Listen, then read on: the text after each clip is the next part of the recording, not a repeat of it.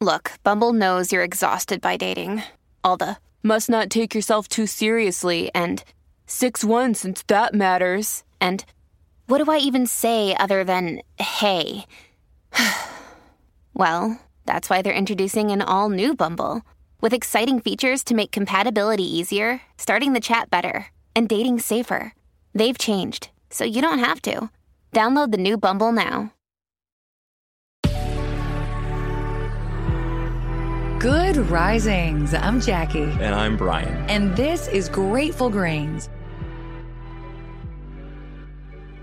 Welcome back.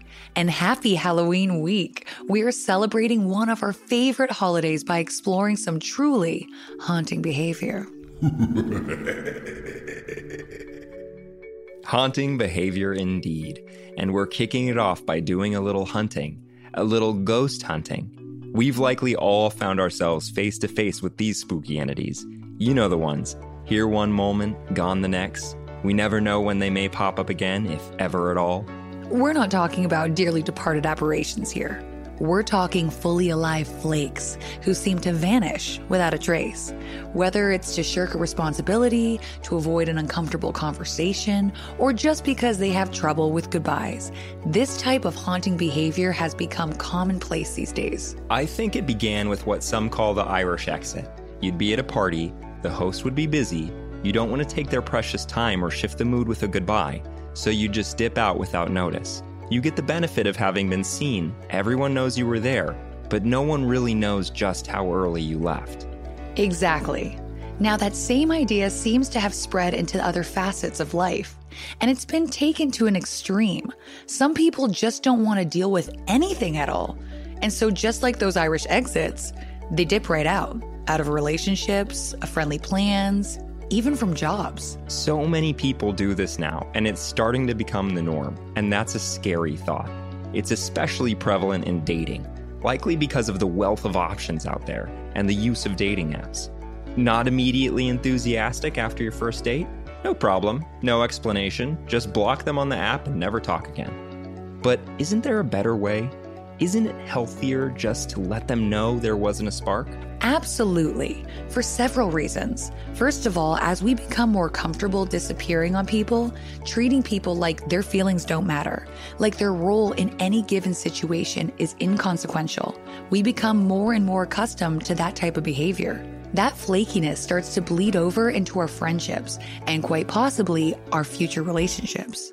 It's better to practice empathy, to make a habit of treating people with dignity and respect, to acknowledge the time spent regardless of the outcome. This habit will serve you well in other ways too. In confidence building, in that you're learning to speak honestly even when it's uncomfortable.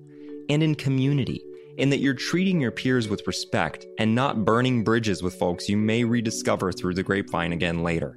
Unless you're removing yourself from a dangerous situation, avoiding harassment, or detaching from something truly unhealthy, it's no way to treat people. We understand there are cases out there where folks are ghosting because they have social anxiety. They feel so incredibly uncomfortable they simply cannot bring themselves to use the words to communicate. But getting on the other side of that anxiety is all about reprogramming. It's all about acknowledging our trauma responses, recognizing when our past is informing on the current situation, and turning toward a new response. It's realizing your fight or flight mechanisms aren't serving you in these specific instances. With regulation, grounding ourselves in the current moment, we start to take baby steps toward new behaviors, literally rewiring our brain and shedding ourselves of that desire to run away. And on the other side of the token, if you've been ghosted, just know in this situation, so long as you weren't being creepy, this is definitely a them thing. They have work to do. They have growing to do. And you likely dodged a bullet.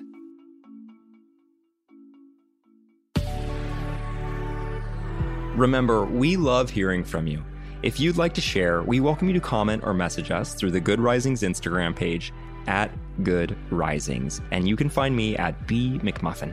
You can find me at JacquelineMWood_1. Thanks for listening to Grateful Grains. If you're enjoying Good Risings, show us some love with a good review. Join us again tomorrow for day 2 of our Halloween week as we continue discussing haunting behavior.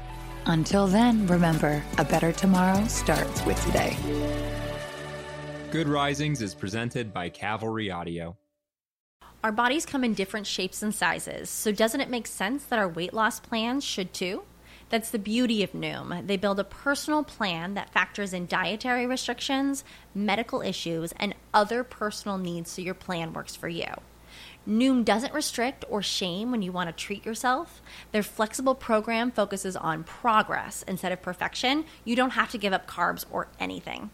And with their daily lessons, you can learn something new about your food choices every day.